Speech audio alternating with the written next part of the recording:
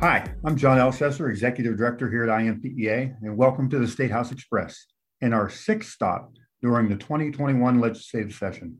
I'm coming to you today from frigid Indianapolis, but I guess it's probably pretty frigid everywhere in Indiana this week.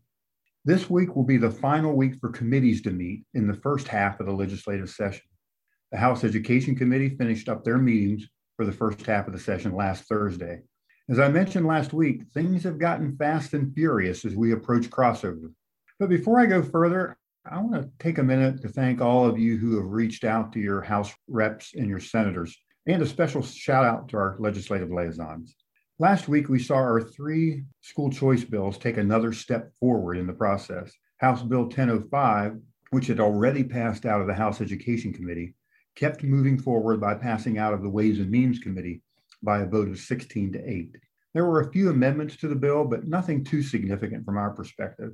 Senate Bill 412, the ESA bill, and Senate Bill 413, which includes the 90% voucher tier, as well as requiring either a null or no letter grade for the 2021 school year, both passed out of Senate Ed 9-4.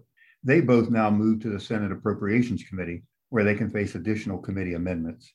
Senate Bill 196, which deals with aspects of a course access program here in the state, and Senate Bill 205, which focuses on new trainings on trauma-informed and social-emotional learning occurring in teacher ed programs, will be up for amend and vote in Senate Ed on Wednesday.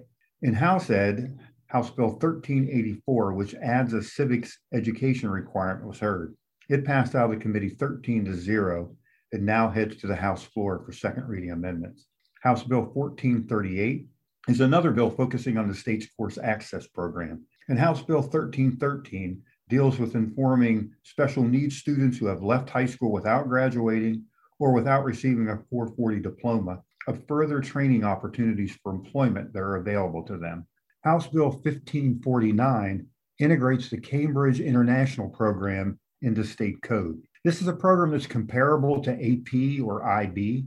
It's also an acceptable option in graduation pathways as well. IMPEA plans to host an informational webinar for high school principals and guidance counselors on the Cambridge program sometime in the future. On Thursday, the House of Representatives released their version of the budget bill, House Bill 1001. And some items of note, it proposes an overall increase in tuition support of 1.25% in the first year of the budget and 2.5% in year two of the budget.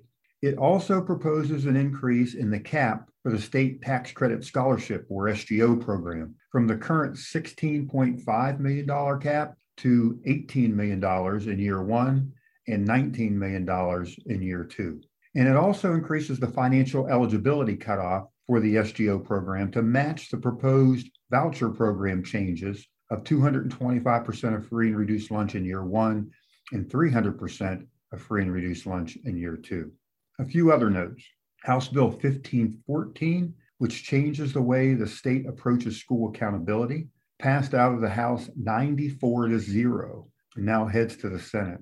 Senate Bill 54, which requires seniors to complete a FAFSA, passed out of the Senate by a vote of 27-20 and now heads to the House.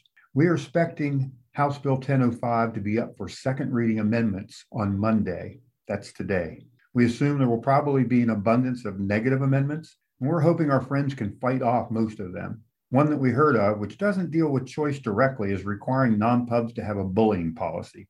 Since most, if not all, schools already have a policy, we're not too concerned if that amendment would pass. We're much more concerned about more problematic negative amendments. With that in mind, please watch for action alerts.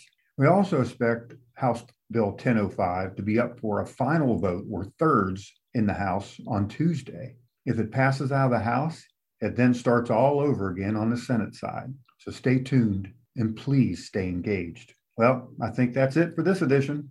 We look forward to seeing you back next week for the 7th edition of the State House Express. Until then, stay well.